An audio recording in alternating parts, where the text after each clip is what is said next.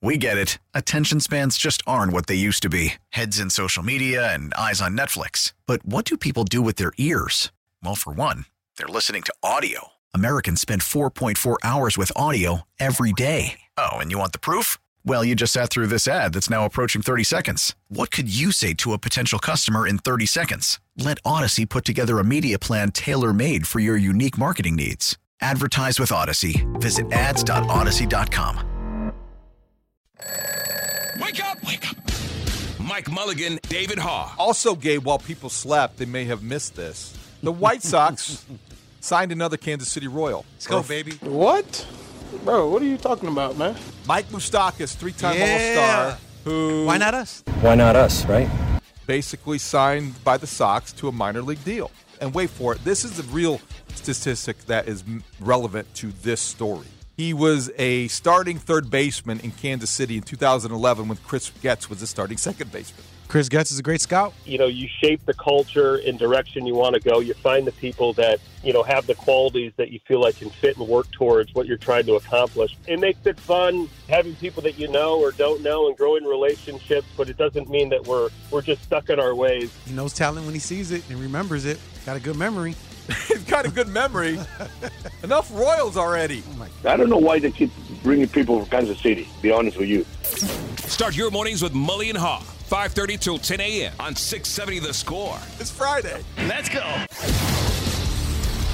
Good morning, Chicago. Welcome to the Mully and Haugh Show on Chicago Sports Radio 670 The Score. Gabe Ramirez is in for Mully today. You. Good morning, Gabe. How are you in your Derrick Rose #1 Bulls jersey? You know, I know you guys were expecting the White Sox. I was. So that's why I wore a White Sox T-shirt underneath. Okay, you are decked out. So I started there, but you know, I put all my sports gear in the same drawer.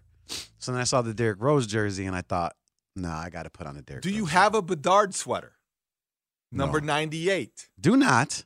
But you know, now that I know that what's on my Christmas list, okay, take care of me. That would have been the thing to wear today. That would have been the jersey to wear last night. True. We've got a lot to get to. It was a very newsy Thursday in Chicago, and Friday, this is a great way to cap the week because there were some big stories, and we can debate whether Connor Bedard returning was as big as the Bears cutting two good veterans, Cody Whitehair and Eddie Jackson. There was some other news going on. Let's start with Bedard, though, because that was the most, dare I say it, jaw-dropping development. See what you did there. I do. I did. I'm sorry. But Connor Bedard playing 41 days after he broke his jaw, 18-year-old kid, back on the ice, Sidney Crosby and the Penguins in town. There was a moment at the United Center. There was a buzz talking to people who were at the game. I was tempted to go. I was very tempted to go. Is there regret? Do you regret it? I don't regret it the way it worked out. 4-1 losers, the Hawks were to the Penguins, although Crosby scoring twice would have been fun to see. Bedard getting an assist would have been fun to see. There would have been that kind of anticipation that would have been fun to experience. I don't regret it, though, because I did get more sleep than I would have had I returned home at midnight. Fair enough. But how often are you going to be able to see Sid the Kid and Bedard on the ice at the same time? Not often, and I think that was part of the impetus behind Connor Bedard waking up Thursday morning and saying, I want to play. I want to play against my idol. I want to recreate the moment that I started my NHL career by facing off against Sidney Crosby the way they did back in October. They did it again. Crosby did it again by winning the faceoff. 15 seconds into the game, it's 1-0 Penguins. Crosby scored 15 seconds into the game. Come on. You know when I didn't regret going to the game? Then? Yeah. Or not going to the game was 15 seconds into the game. It was something else. What did you think when you saw the news confirmed that Connor Bedard, franchise player, Chicago's best hope for a superstar, was going to be playing in a nothing season 41 days after breaking his jaw? Yeah, I think initially the thoughts were, where is the pressure coming from? You mentioned that, Connor Bedard wakes up in the morning and says, hey, I think I want to put the skates on today. I think a text message comes from NHL to the ownership of the Blackhawks and is like, hey, you mind checking on Bedard for me and seeing if he could play today? Because I think it'd be a good idea. I mean, come on.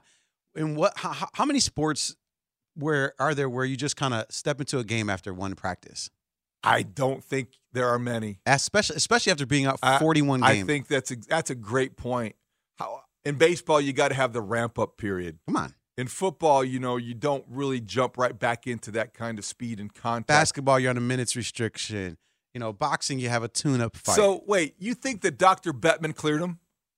You think that Gary Bettman, the commissioner in the NHL, Dr. Bettman said, okay, Connor, you're fine? Yes.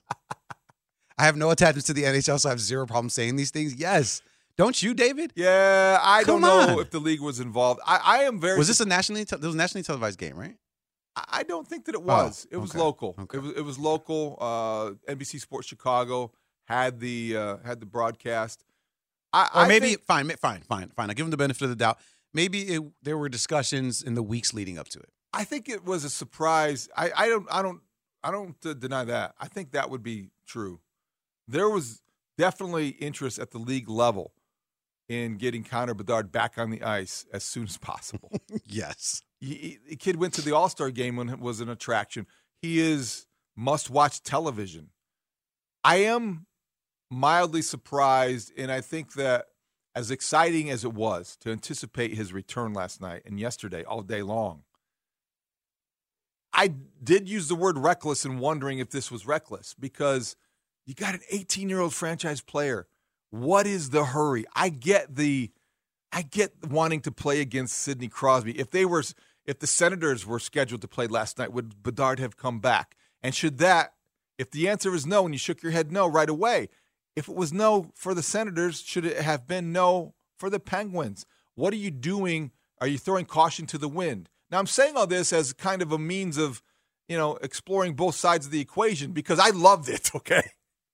As a hockey guy, I was like, all right, texting my son, are you watching it? I'm in, yeah. Do you want to go? Are you free? No, maybe we should go.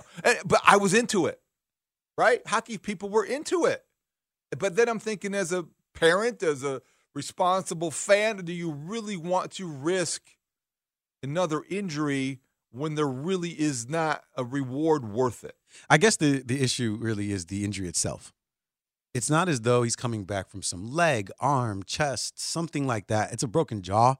So you're saying to yourself, I understand there's contact in hockey. We all know that. But in terms of re-injuring something that could be detrimental to his health for the future, I think that gets minimized when it's a jaw injury as opposed to something else. Could re-break his jaw. Then there's another 40 days. Then all of a sudden your rookie season's kaput. I think hockey players are wired differently. I think this return to injury in 41 days after breaking his jaw just reminds us, it confirms it, it reconfirms it. Hockey players are wired differently, and that's not a play on words because of the wiring it took to keep his jaw together. But this is a different breed. Yeah, any men that can walk around confidently and comfortably without teeth.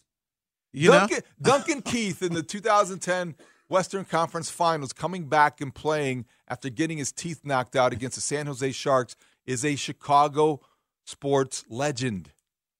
And this is the same kind of mentality. You see it at every level of hockey. You see it from the NHL, college, youth hockey, high school hockey. I mean, players it's the mentality. They bounce back. As a hockey dad, I can recall making decisions that I'm not proud of now. You can play. You want to play? My son played his senior night with a hole in his lip. I mean, he had like a surgery 5 days earlier to repair it, and he's got a bandage in senior night. My wife really cringes every time she sees that picture. He played. I don't think it was a good decision. It's like a broken jaw. It's not going to get – nobody's worried about it. It was one of my dumbest fatherly decisions ever. Stop. But don't say that. Hockey players are wired differently, and I think we saw that last night. Connor Bedard, rusty in the first period, looked like the best player on the ice for the Hawks after that. He's back. Yeah. It was cool to see him out there. Obviously, getting the assist was good. I think that if you're looking at the Blackhawks as an organization, I mean, I haven't talked about them since Connor Bedard broke his jaw. So, I mean, this is the... You're one of those. Yes, I am. You're one of those guys, Gabe. And I'm with 97%. I hear you. All right, I'm done talking hockey. Okay. Talk more hockey. Yeah. All right, so the other big story in town, the one that I think surprised me less, it was a sense of when, not if, But the Bears released Cody Whitehair and Eddie Jackson. Two very good Bears, two very solid veterans, good locker room guys, two guys who had to have seen the writing on the wall. Eddie Jackson had a quote attributed to him in December that, God willing, I'll be here a year from now. He knew. Yeah. He was due $14 million. He's not worth that at this stage of his career. Got the big contract. Cody Whitehair, he was benched. He knew. These guys have the distinction, I think, of being two of the best draft picks that Ryan Pace ever made. And they lasted into the next regime, and now their Bears days are over. They saved $21 million under the salary cap. This was inevitable. And this, to me, was part of the NFL business that gets conducted at this time of the year, and it was a smart call by Ryan Poles. Yeah, the timing, obviously when you see the email, slide across your screen from Bears PR saying that those two moves had happened, it is shocking, even though you, again, as you mentioned, David, you were anticipating those moves. I had some sort of hope that the Bears would restructure an Eddie Jackson deal. Why? Because people will say that, but I want to why? Yeah. I think two reasons. I think one, if your answer to the safety position is a rookie, right, an unproven rookie, a late round rookie, because that's what it's going to be. An aggressive. I'm going to prove something. I'm going to hit your rookie. Fair enough. Okay. Still a rookie nonetheless. I think if you were able to get Eddie Jackson at a very discounted rate to throw him in the mix, as part of that pool, I think that is better for the team. Possibly. That'd be my only argument. Possibly. Would be to offset the because I don't assume that the Bears are going to address that position in free agency. Why not? There are a lot of free agents available. There are a lot of affordable veteran guys you can get at a more affordable rate than Eddie Jackson was coming. 100%. That's why I mentioned the restructuring of that deal. But what tier of a safety are you going to get? Are you trying to pay top dollar for a safety? I don't necessarily agree with that. I'd rather it be in the draft if you're talking about that position in particular. Why? I'm going to ask why a lot today. And I'm here for that. Because I think those dollars are better. I just had this conversation with my brother Brandon. I feel like those dollars are better allocated towards someone on the defensive line or a center. So for me, let me pose a hypothetical to you, and it's not that far-fetched. Yeah. They probably will keep Jalen Johnson, right? I would hope so. Franchise, transition tag, whatever the case may be. But if for whatever reason he wants $20 million a year and he's going to get 19 to 21 for sure. You got to make a call on that. You're not going to lose him for nothing. I really think that's the least likely scenario. But could you justify, if you're Ryan Poles, taking that money, allocating some of those resources, and going after Antoine Winfield Jr., for instance, who's going to be an $18 million a year guy? He's a difference maker. Yeah. He's the kind of safety you do pay that kind of money to. He's the guy that you want to. But I don't think that's realistic for the Bears, but I do think it's an option out there. Right, and it's so funny. It's like I'm literally arguing with my brother. That's the name he brought up yesterday. He's like, hey, but what about Antoine Winfield? And I said, I'd rather have Danielle Hunter. I'd rather that money go towards an explosive, dominant defensive lineman to go alongside Montez Sweat and have a rookie. Like I said, if you're going to go that route. I'd go the other route, I think. You'd rather have Antoine Winfield Jr. and a fourth-round defensive end? Yes. You know why? Why? It's a really good debate among the very good debates in this city right now. And it is a debate. Here's why. You think the safety's going to make a bigger difference, though? That safety? Yeah.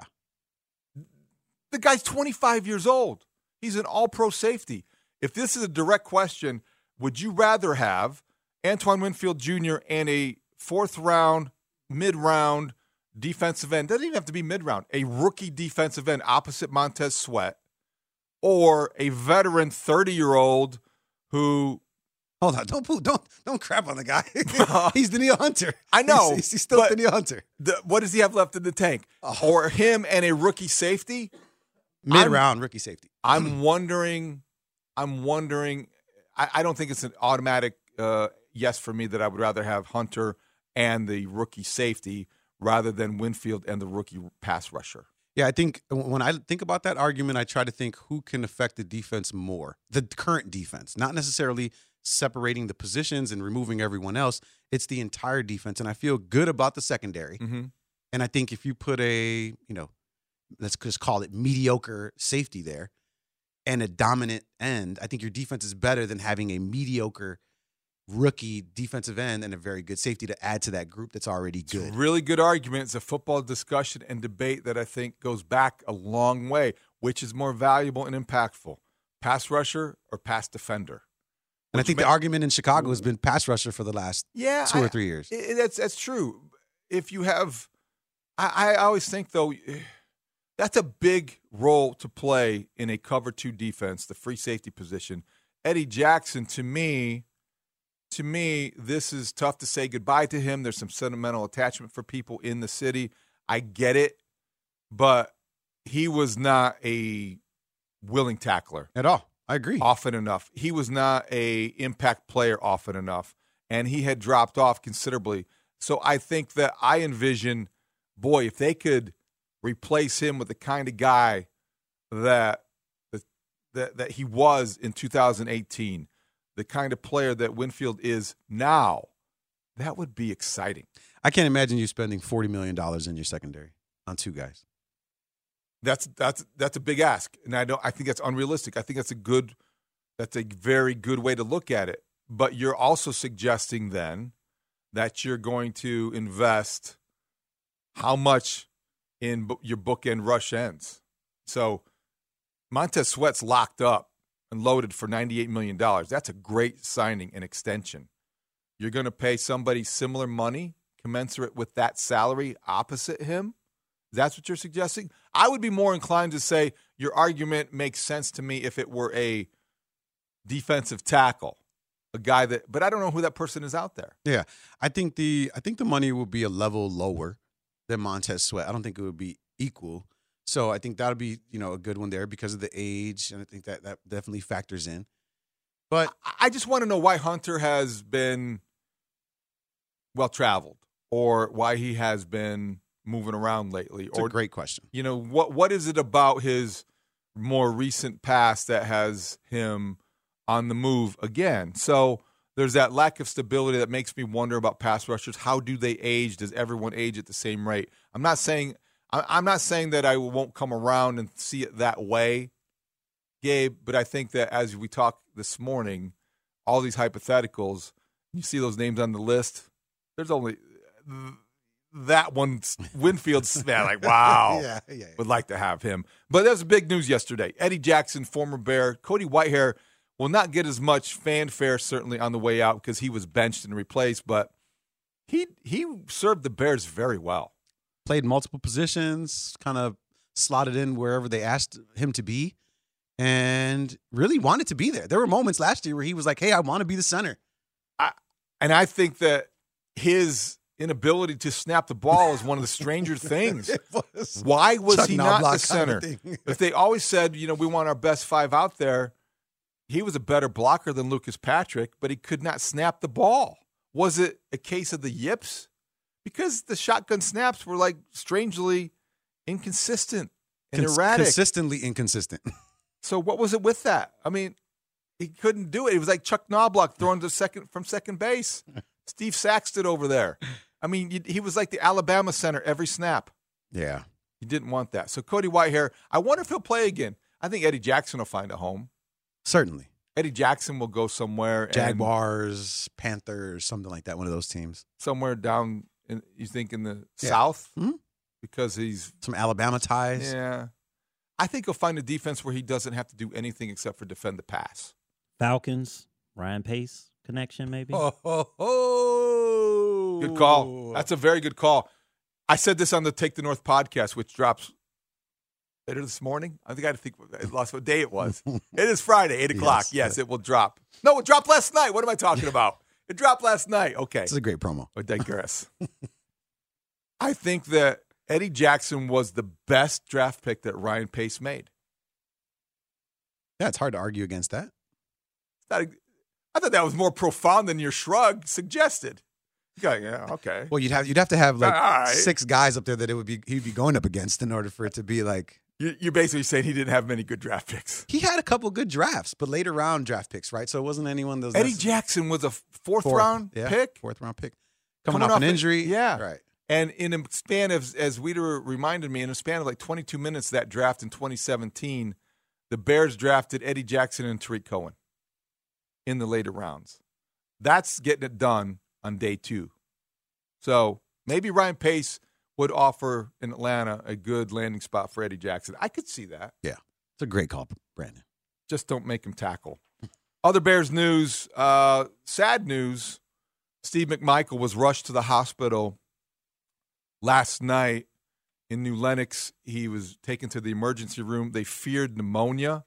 It turned out to be a urinary tract infection, but any kind of infection at his state fighting ALS is a huge concern. His publicist, Betsy Shepard, sent out an alert on his way to the hospital and then a clarification or an update, more of an update, later in the night that it was a UTI.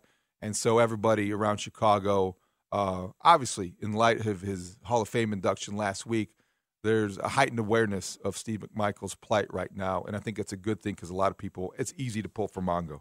The amount of love that has been directed towards him has been incredible over the last year. And not just because of, what he's dealing with from a health standpoint, but, a celebration of his career that has been happening where, you weren't then reminded what kind of impact he had not only for the Chicago Bears, but in the NFL. And to see it happen and play out the way that it has been kind of beautiful, to be very clear. And I think that I wish I could know what he was feeling, knowing that, there is this enshrinement that will be happening for him. Gary Fensick was on the program earlier in the week, and I asked him how aware Steve McMichael was of what was happening when he was there, when his teammates gathered and his family was there and his friends were surrounding him when he got the news.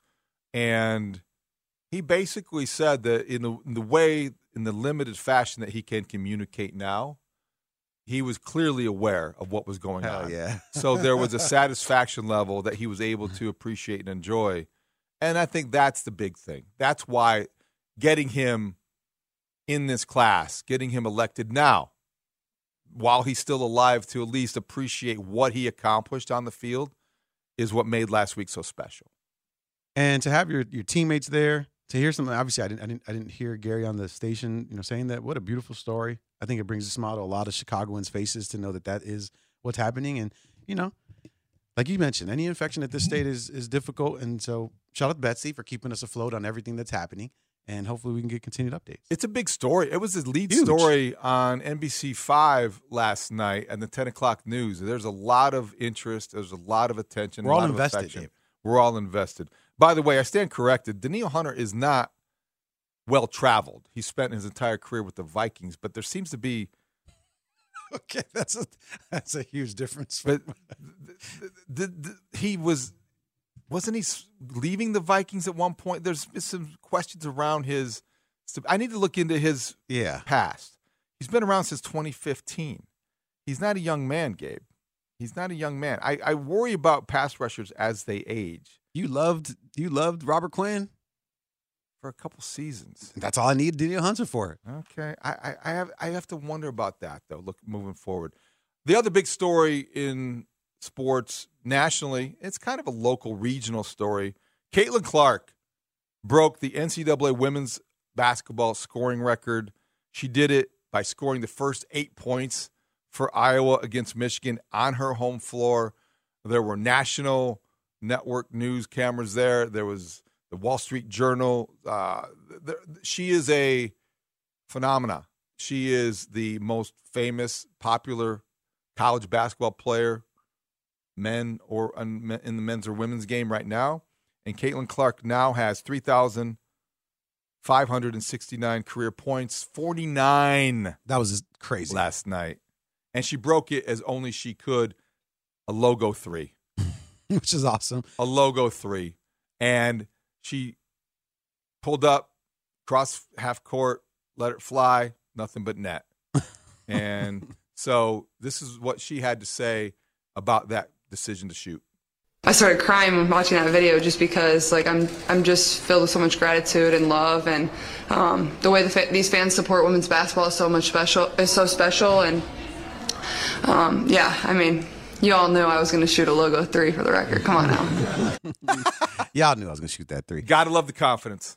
Over 50% from the field, 50% from the 3-point line, 49 points. Like that's an unreal stat line. To have 49 points on 16 for 31 shooting, I mean, it's not like you're just putting up 30 shots and shooting 40 free throws like Donovan Mitchell did when he had 60 against the Bulls. Right? This is actually you're balling. You're on the court balling and killing people. And let's not forget, you had 13 assists.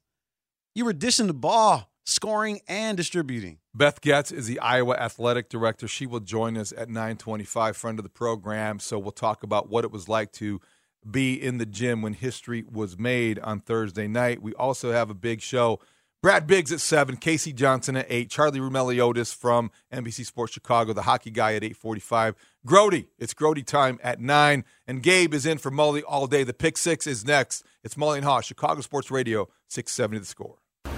It's Pick 6 with Mully and Haugh, where we debate the top 6 sports stories of the day and then open it up to you, the Chicago sports fan. Call us at 312-644-6767, or you can tweet your thoughts at Mully Haugh. Pick 6 with Mully and Haugh starts now.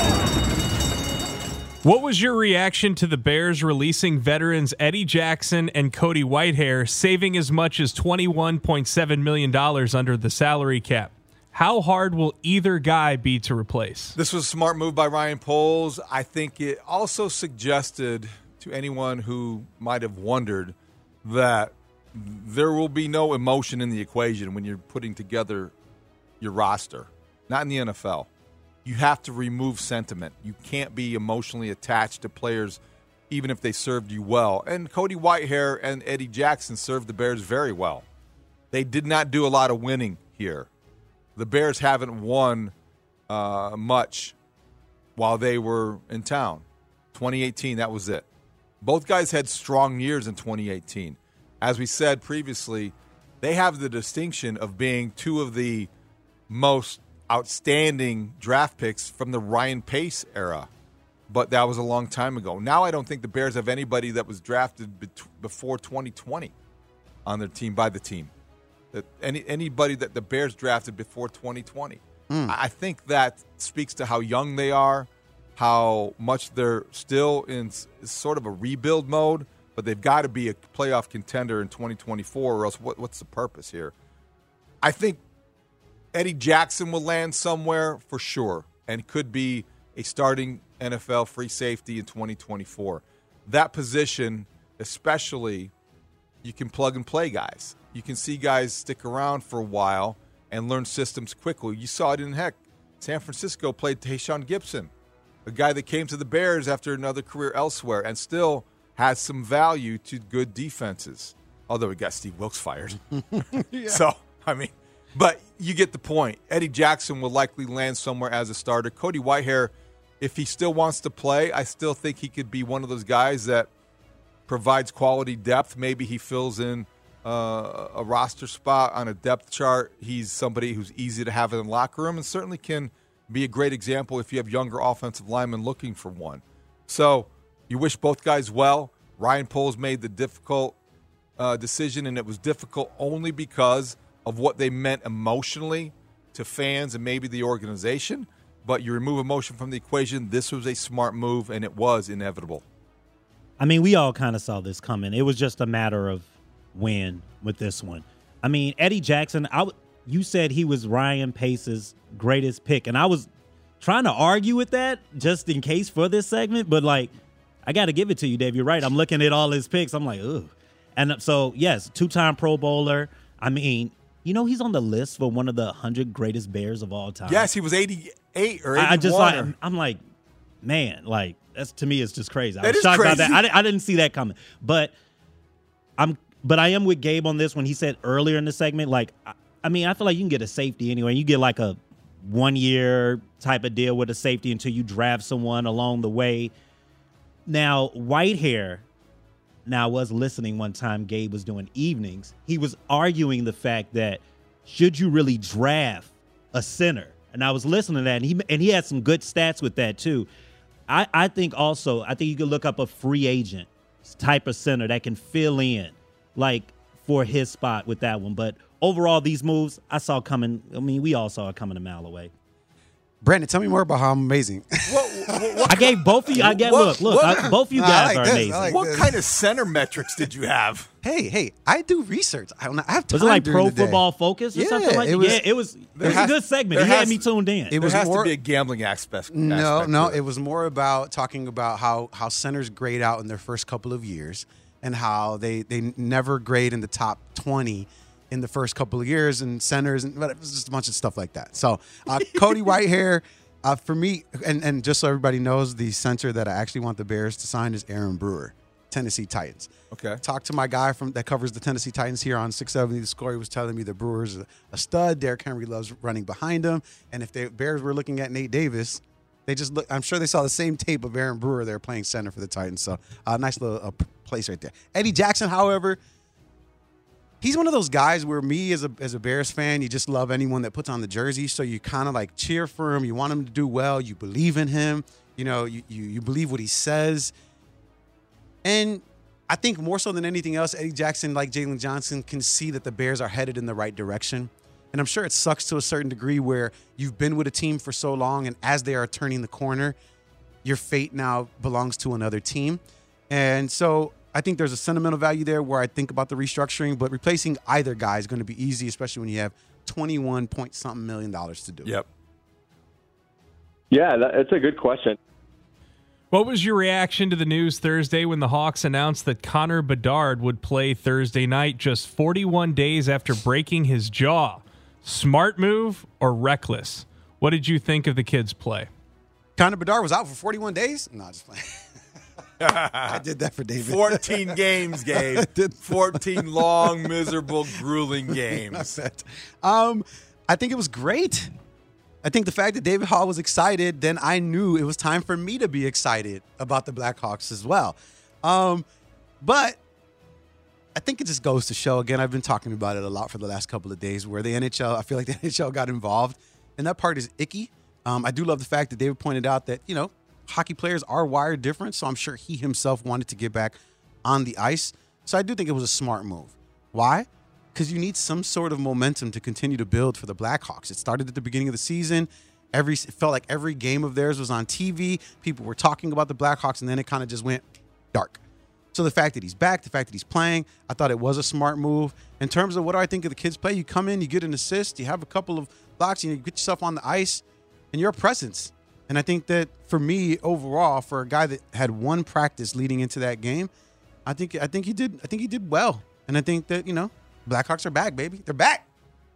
They lost. I don't know if they're back. They're back. I mean, they're back on my radar. They're back to being like, you want to watch them on TV and you want to see Connor Bedard play. I was a little shocked by the news when it was announced. I thought it was like maybe a game or two early. I thought he'll be back sometime next week.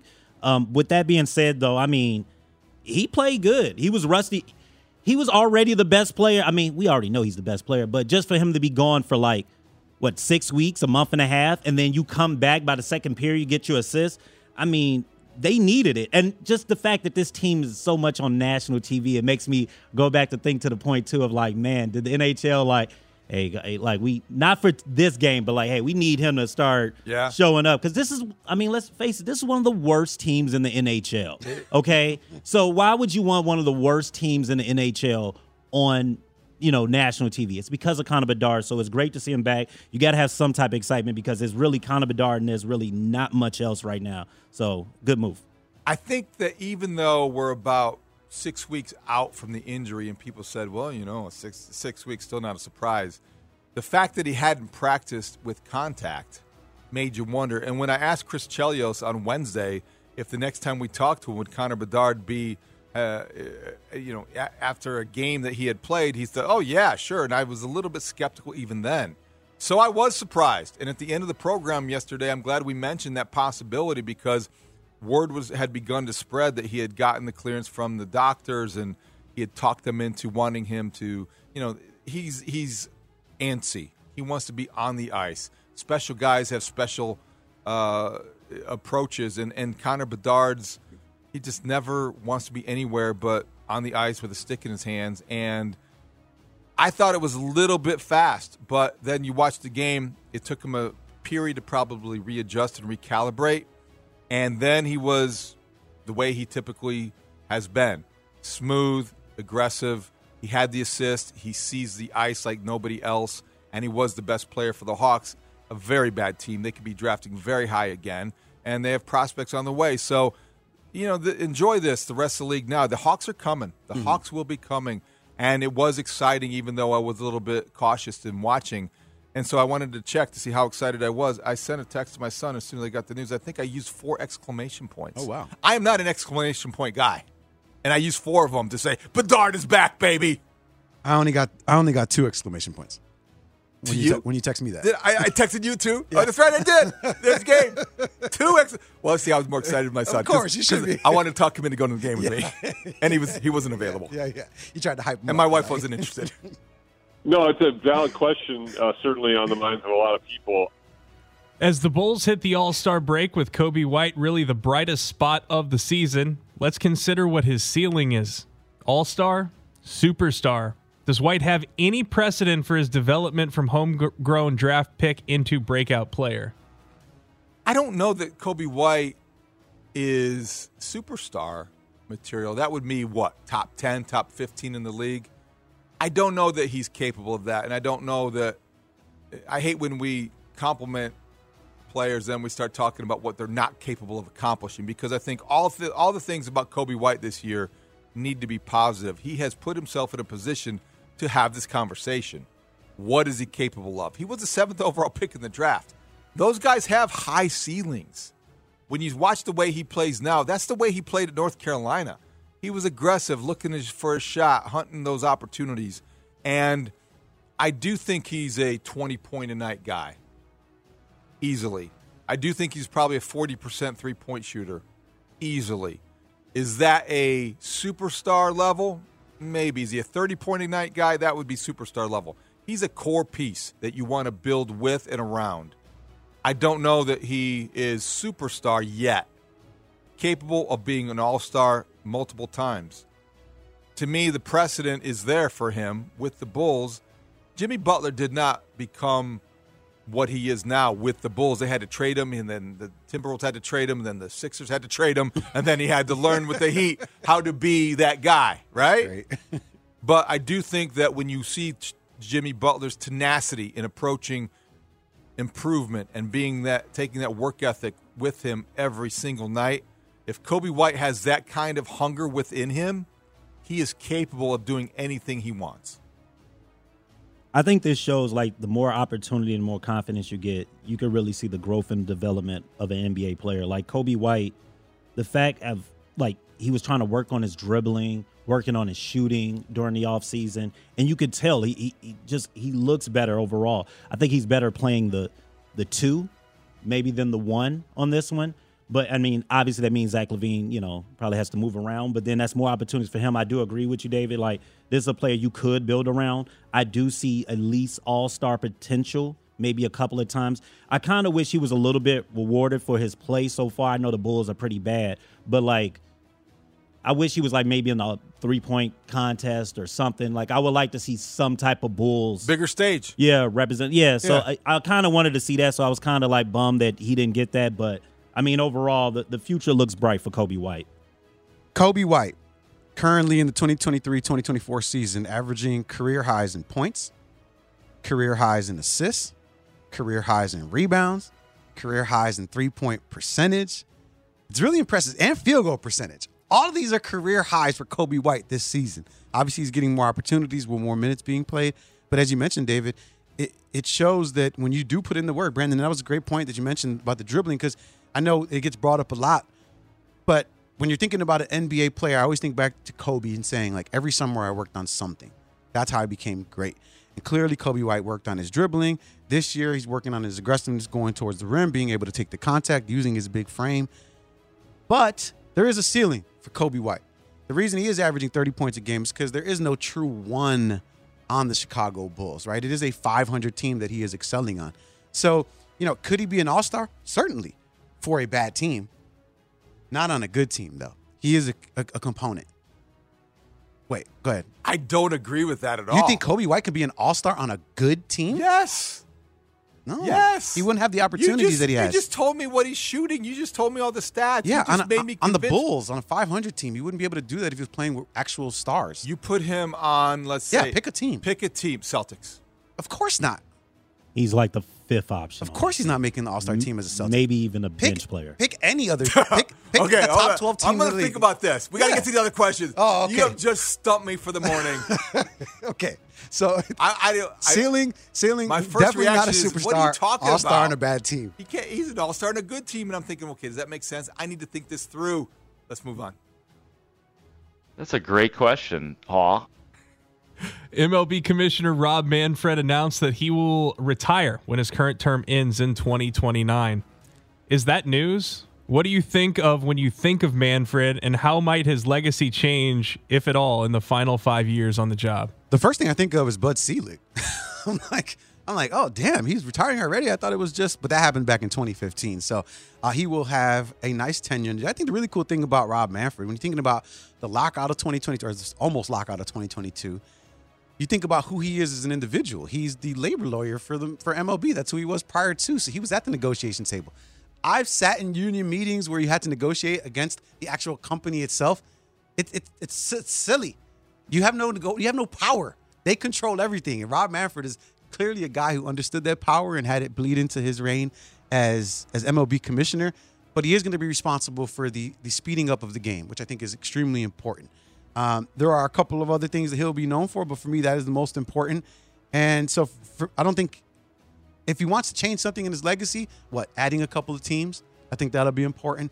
Outside of that, I mean, I think it'll be interesting just to keep everybody on the same page, speed the game up a little bit more, and just, have the game continue to be fun. But I think he's done an excellent job, in his tenure, while he's been there. I think if you ask MLB fans, I don't think they're a fan of Rob Manfred. Ask any professional sports commissioner. NBA, they love Adam Silver. Oh, that's right. Adam Silver is very popular. Right. Good comeback. But I would say this: when I think of him, I think of certain quotes that, I think he was asked one time, "Do he hate baseball?" And then the piece of metal thing. So it's do you really care about them? To me, he's a businessman. Like you say, he's working for the owners. But at the same time, though, one of the things I definitely will give him credit for, to piggyback off what Gabe said, he saw that there was maybe a problem, or he noticed something with MLB being too long. He kept hearing that. And then once, I guess it was the COVID season, shortened up the game a little bit and then using some of that even to now. And I think that did help out a little bit. I think the speed of the game, you like that because you want more action. So I would give him credit for that one. Speed of the game, I think that's big.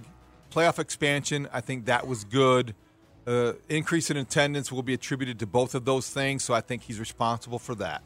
There's always going to be the piece of metal comment. There's always going to be the fact that he looked into the Astros scandal and gave those players immunity. What are you doing there, Rob Manfred? And there's going to be just his prickly personality has been difficult to embrace for baseball fans. So it will be a mixed legacy. He has an opportunity to change it over the last 5 years, certainly. I think it's been a tenure that has been good for the owners because baseball is growing, and I do think it will continue to grow and maybe expand. But I think the pitch clock was huge, and he presided over that. But the thing about this story that bothers me, okay, we all should be so lucky to say, you know what I'm going to do in 5 years?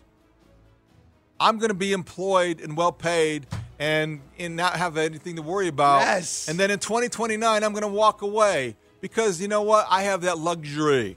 Well, thank you, Rob. But I really don't care what you're doing in 2029. At 70. At 70. Oh, great.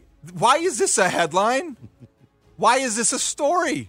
This is happening in 5 years. What are you going to be doing in 5 years, Gabe? What am I going to be doing in 5 years? I would like to think... Not retiring. Not retiring. But you'd like to think that you're going to be in a good job, and maybe in the job you're in, maybe in a better job. Rob Manfred, can you really tell me that, okay, does this mean over the next 5 years he's not going to be ousted no matter what he does?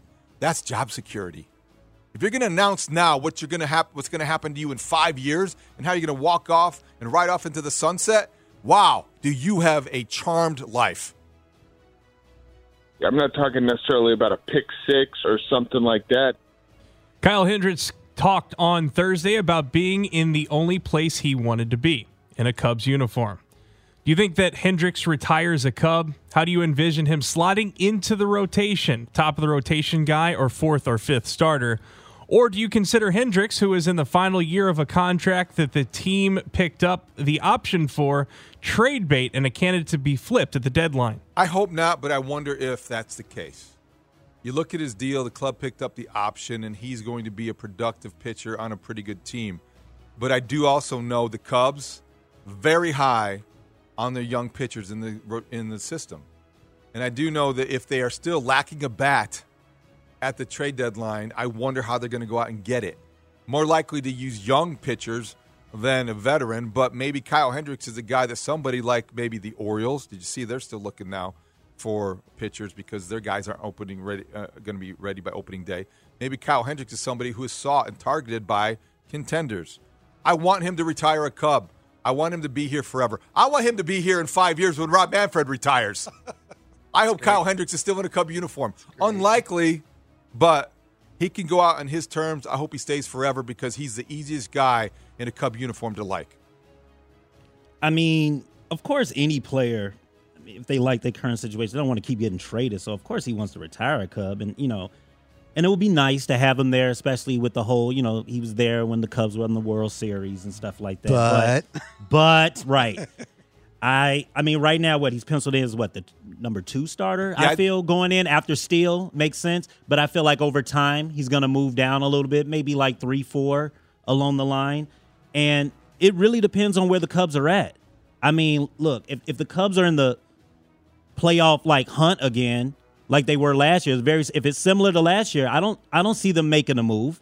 I don't see that happening. I like moving him for that. Maybe probably acquiring some assets, but I don't see nothing in that one. So it really, to me, depends on where the Cubs at. And I mean, right now going into it, he looks like probably potential, maybe some trade bait to me. Wow. I trying to be optimistic. I hope that's not the case. I hope the Cubs are in a position where they still need him at the trade deadline so that he won't be necessarily someone that they want to flip. Or maybe, to your point, Brandon, young guys actually do perform well enough where you can actually bring something back for Hendricks. As far as where I see him in the rotation, the good thing for the Cubs is that he can be a 1 through 5 guy for you. He literally can be at the top of the rotation in the event of an injury and give you 6, maybe 7 innings and keep you in a game. Or if your pitchers are performing well, he can be your 4th, 5th guy that you're not necessarily banking on for a victory, but someone that can, bring the rotation back around. So I think that's a great position for them to be in. I do think he'll retire a Cub, whether it's, on a one-day contract or, if he stays with them for the rest of the thing. What? Those are so lame. What is lame about a one-day contract? Come on, man. It's all for ceremony. It's nonsense. I know. That's what's beautiful about it. Oh, I hate those things. What? Let's gather together to sign a one-day contract. Get off my lawn, David Hall. What are you talking about? No, that's not get off my lawn. That's not old man thinking. That does sound like that. What's a big deal? It's beautiful. It's the old man thinking. Luol Deng comes back, signs a one-day contract with the Bulls so he can retire a Bull? Yeah, let's reminisce about that. I mean, one-day contracts are the dumbest thing in sports. Why would you have a one-day contract? I mean, everybody remembers you anyway. It's symbolic. But it's symbolic. Oh, you have the opportunity to say it. Give him a gold watch and move on. I'm just answering your question. We'll get back to that. Please. We talked Thursday about how Chris Getz should view his job as the White Sox general manager. Do you think Getz believes he has assets to trade for prospects? After Luis Robert and Dylan Cease, who are the 2 or 3 most tradable assets on the Sox? Oh, my goodness. I think first and foremost, Getz, without question, believes he has the assets to trade for prospects. He's been a scout on the team for however many years. So I think that, he understands or probably values the talent of the White Sox a bit differently than anyone else. So he feels like he can package some guys together. As far as, trade pieces for the Chicago White Sox, oh my gosh, it's slim. It really is slim. I mean, you don't want to get rid of any of the younger guys like a Garrett Crochet or anything like that. They need to be cornerstones. No. The answer is no. I mean, not anyone that is of value. I mean, even if you dangled the Yohan Moncada a Gavin Sheets, somebody like that. Gavin Sheets, I forgot about him. A Benintendi, because you're just like, hey, let's just, get some young guys out there. Like, they're not people that teams are lining up for. So it'd be tough to go down to actually call them valuable assets. But there are some guys that can be packaged, that's for sure. I mean, I know that whole hesitation, right? Like, after Dylan Cease and Luis Roberts, like who else can you trade off this? There's nobody on this team that's where you got to have a bounce back year for Kopech, Moncada, Benintendi. Like, it's so many like ifs with this. They got like a 0% chance or something like this. This team is horrible, and I'm a Sox fan, and I want them to prove me wrong.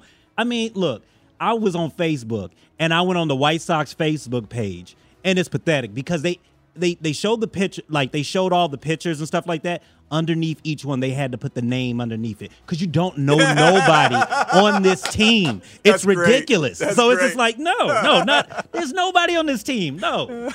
And then there was a big picture of smiling ex-Royals in Sox uniforms. The Sox have tradable assets. Yohan Moncada, somebody would want, right? Maybe. What about Andrew Vaughn? He's number one. If you're going to trade to get something in return, if you are committed to a rebuild and you're going to protect Luis Robert, you're going to trade Dylan Cease. The Orioles are coming for Dylan Cease. Bruce told me to mention that today. We need to get into that later. The Orioles are going to be coming for Dylan Cease. But when you look outside of Cease and Robert, I'm thinking Andrew Vaughn. I'm thinking Yohan Moncada. I'm thinking Michael Kopech. Would Michael Kopech bring anything in return? A change of scenery might be what this guy is begging for, what his arm talent would bring. I just think that when you see him continue to have all the unfulfilled potential, and, I love the Sox beat. They do a great job. All the stories after Michael Kopech spoke yesterday, they read just like they did a year ago. Michael Kopech's, committed to this and committed to that. So, it is an exercise in futility trying to find Sox assets that are worth trading. That's how difficult the job is. Chris Getz has a difficult job. I still think, as we said yesterday, though, he has every reason to love the challenge. I would get to work every day excited, and I would call the Orioles every single day. I love that his question was yesterday, have the Orioles called you since their injuries about Dylan Cease? Not today, but it was early.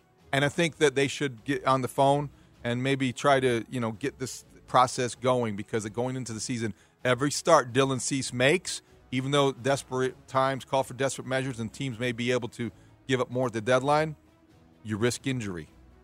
And baseball pitchers are not hockey players. They have an ingrown toenail or a blister. They're going on the IL. Bedard would say, okay, I'm going to skip a shift. I'll pitch with my left hand. All right, that's the pick six. When we come back, the extra point.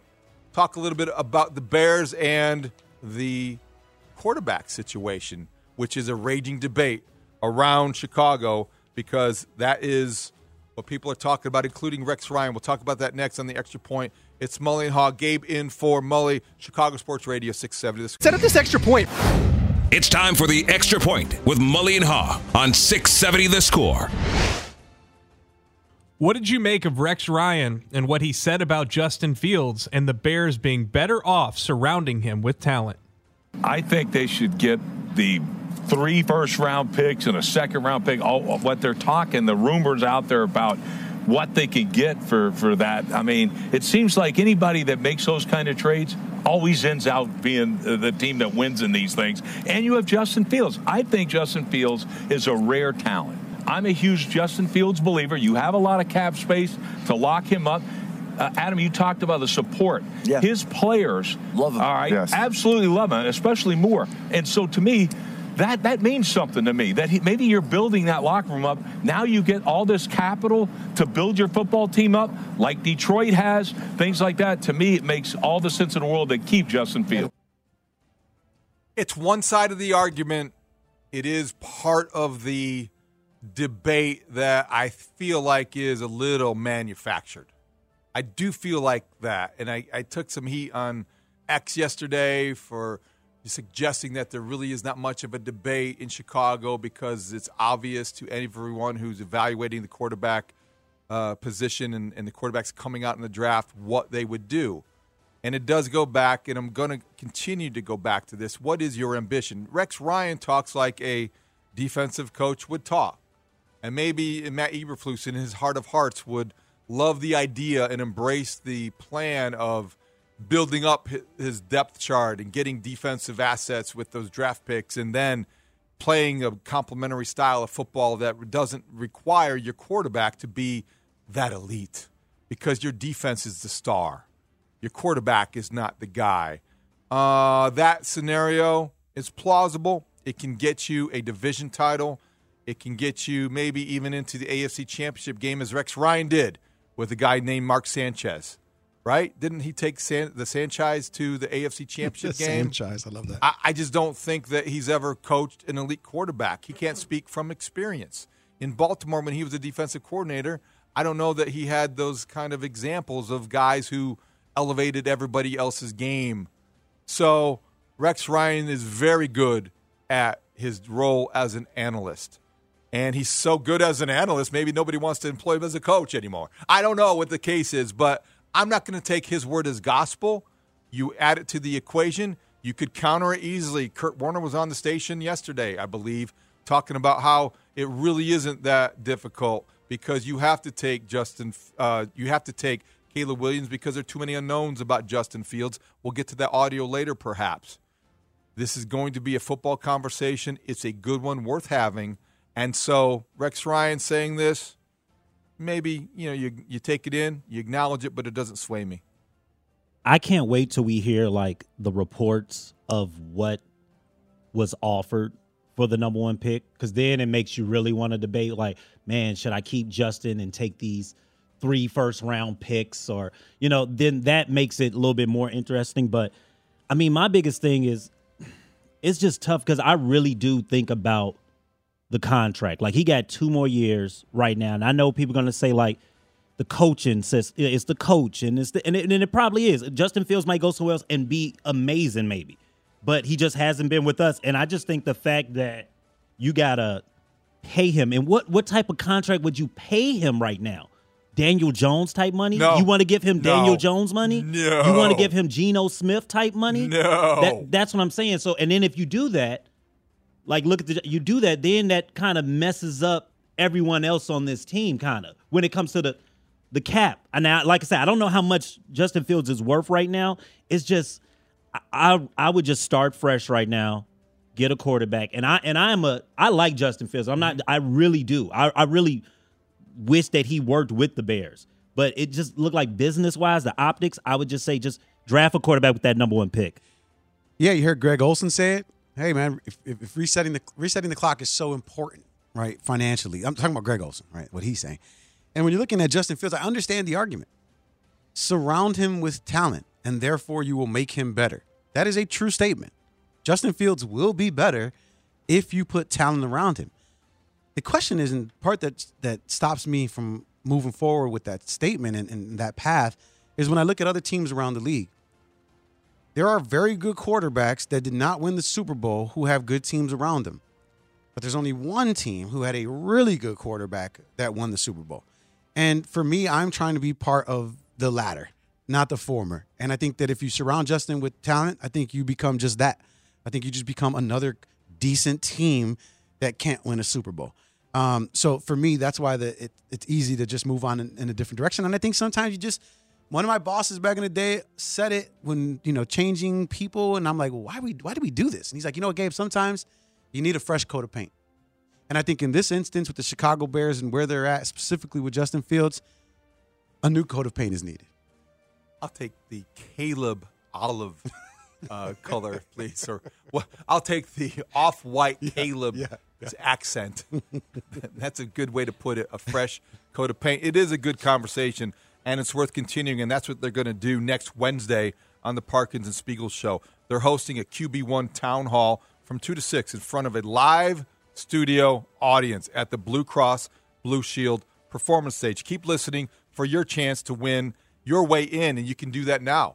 We will take the 6th caller at 312-540-0670, and you can get into this town hall QB1 debate, as they say, as the offseason for the Bears begins. Also, you can register to win online by visiting 670thescore.com/contest. That's the QB1 Town Hall, Parkins and Spiegel, next Wednesday from 2 to 6 p.m.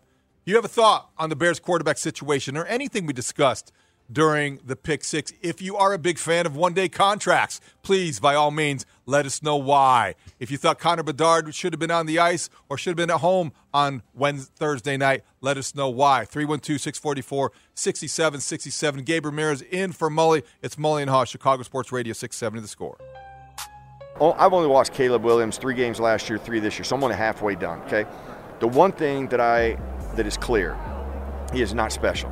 He is not something unique like a Patrick Mahomes, and I hope the Bears don't think, well, let's try to make up for our mistake when we pass up Patrick Mahomes and go get the Patrick Mahomes. The kid is not Patrick Mahomes, ain't even remotely close to that. So it is unfair to Justin Fields. He has had new coordinator. There's no possible way you can know about your guy when you do that. It's the worst thing that can happen to any player, especially a quarterback. Welcome back. It's Mully and Haugh, Chicago Sports Radio 670 The Score. Gabe in for Mully today. That was Merrill Hodge in Vegas talking about his conclusion about Caleb Williams not being special. Now, I've heard some criticisms of Caleb Williams. I've heard some legitimate concerns about some things maybe off the field in his reticence or whatever the case may be. I think it's unfounded and unfair to base too many conclusions on that, but I've heard those things. I've not heard anyone as strong as Merrill Hodge was saying he wasn't special. And with due respect, I don't know what he's watching, because you watch and you hear.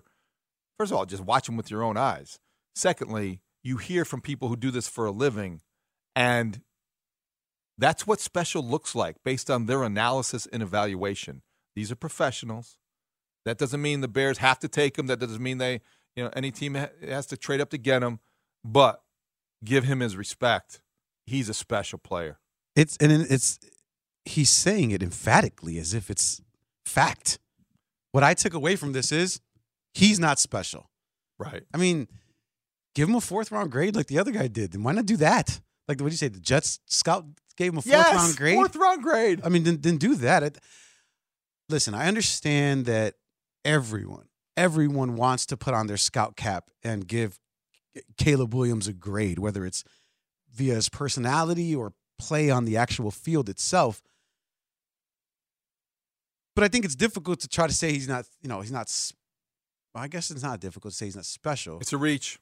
It's a reach. It's a reach. It definitely is a reach. Score listener line is powered by BetQL. Smarter bets start with BetQL. Download the BetQL app today or visit BetQL.com.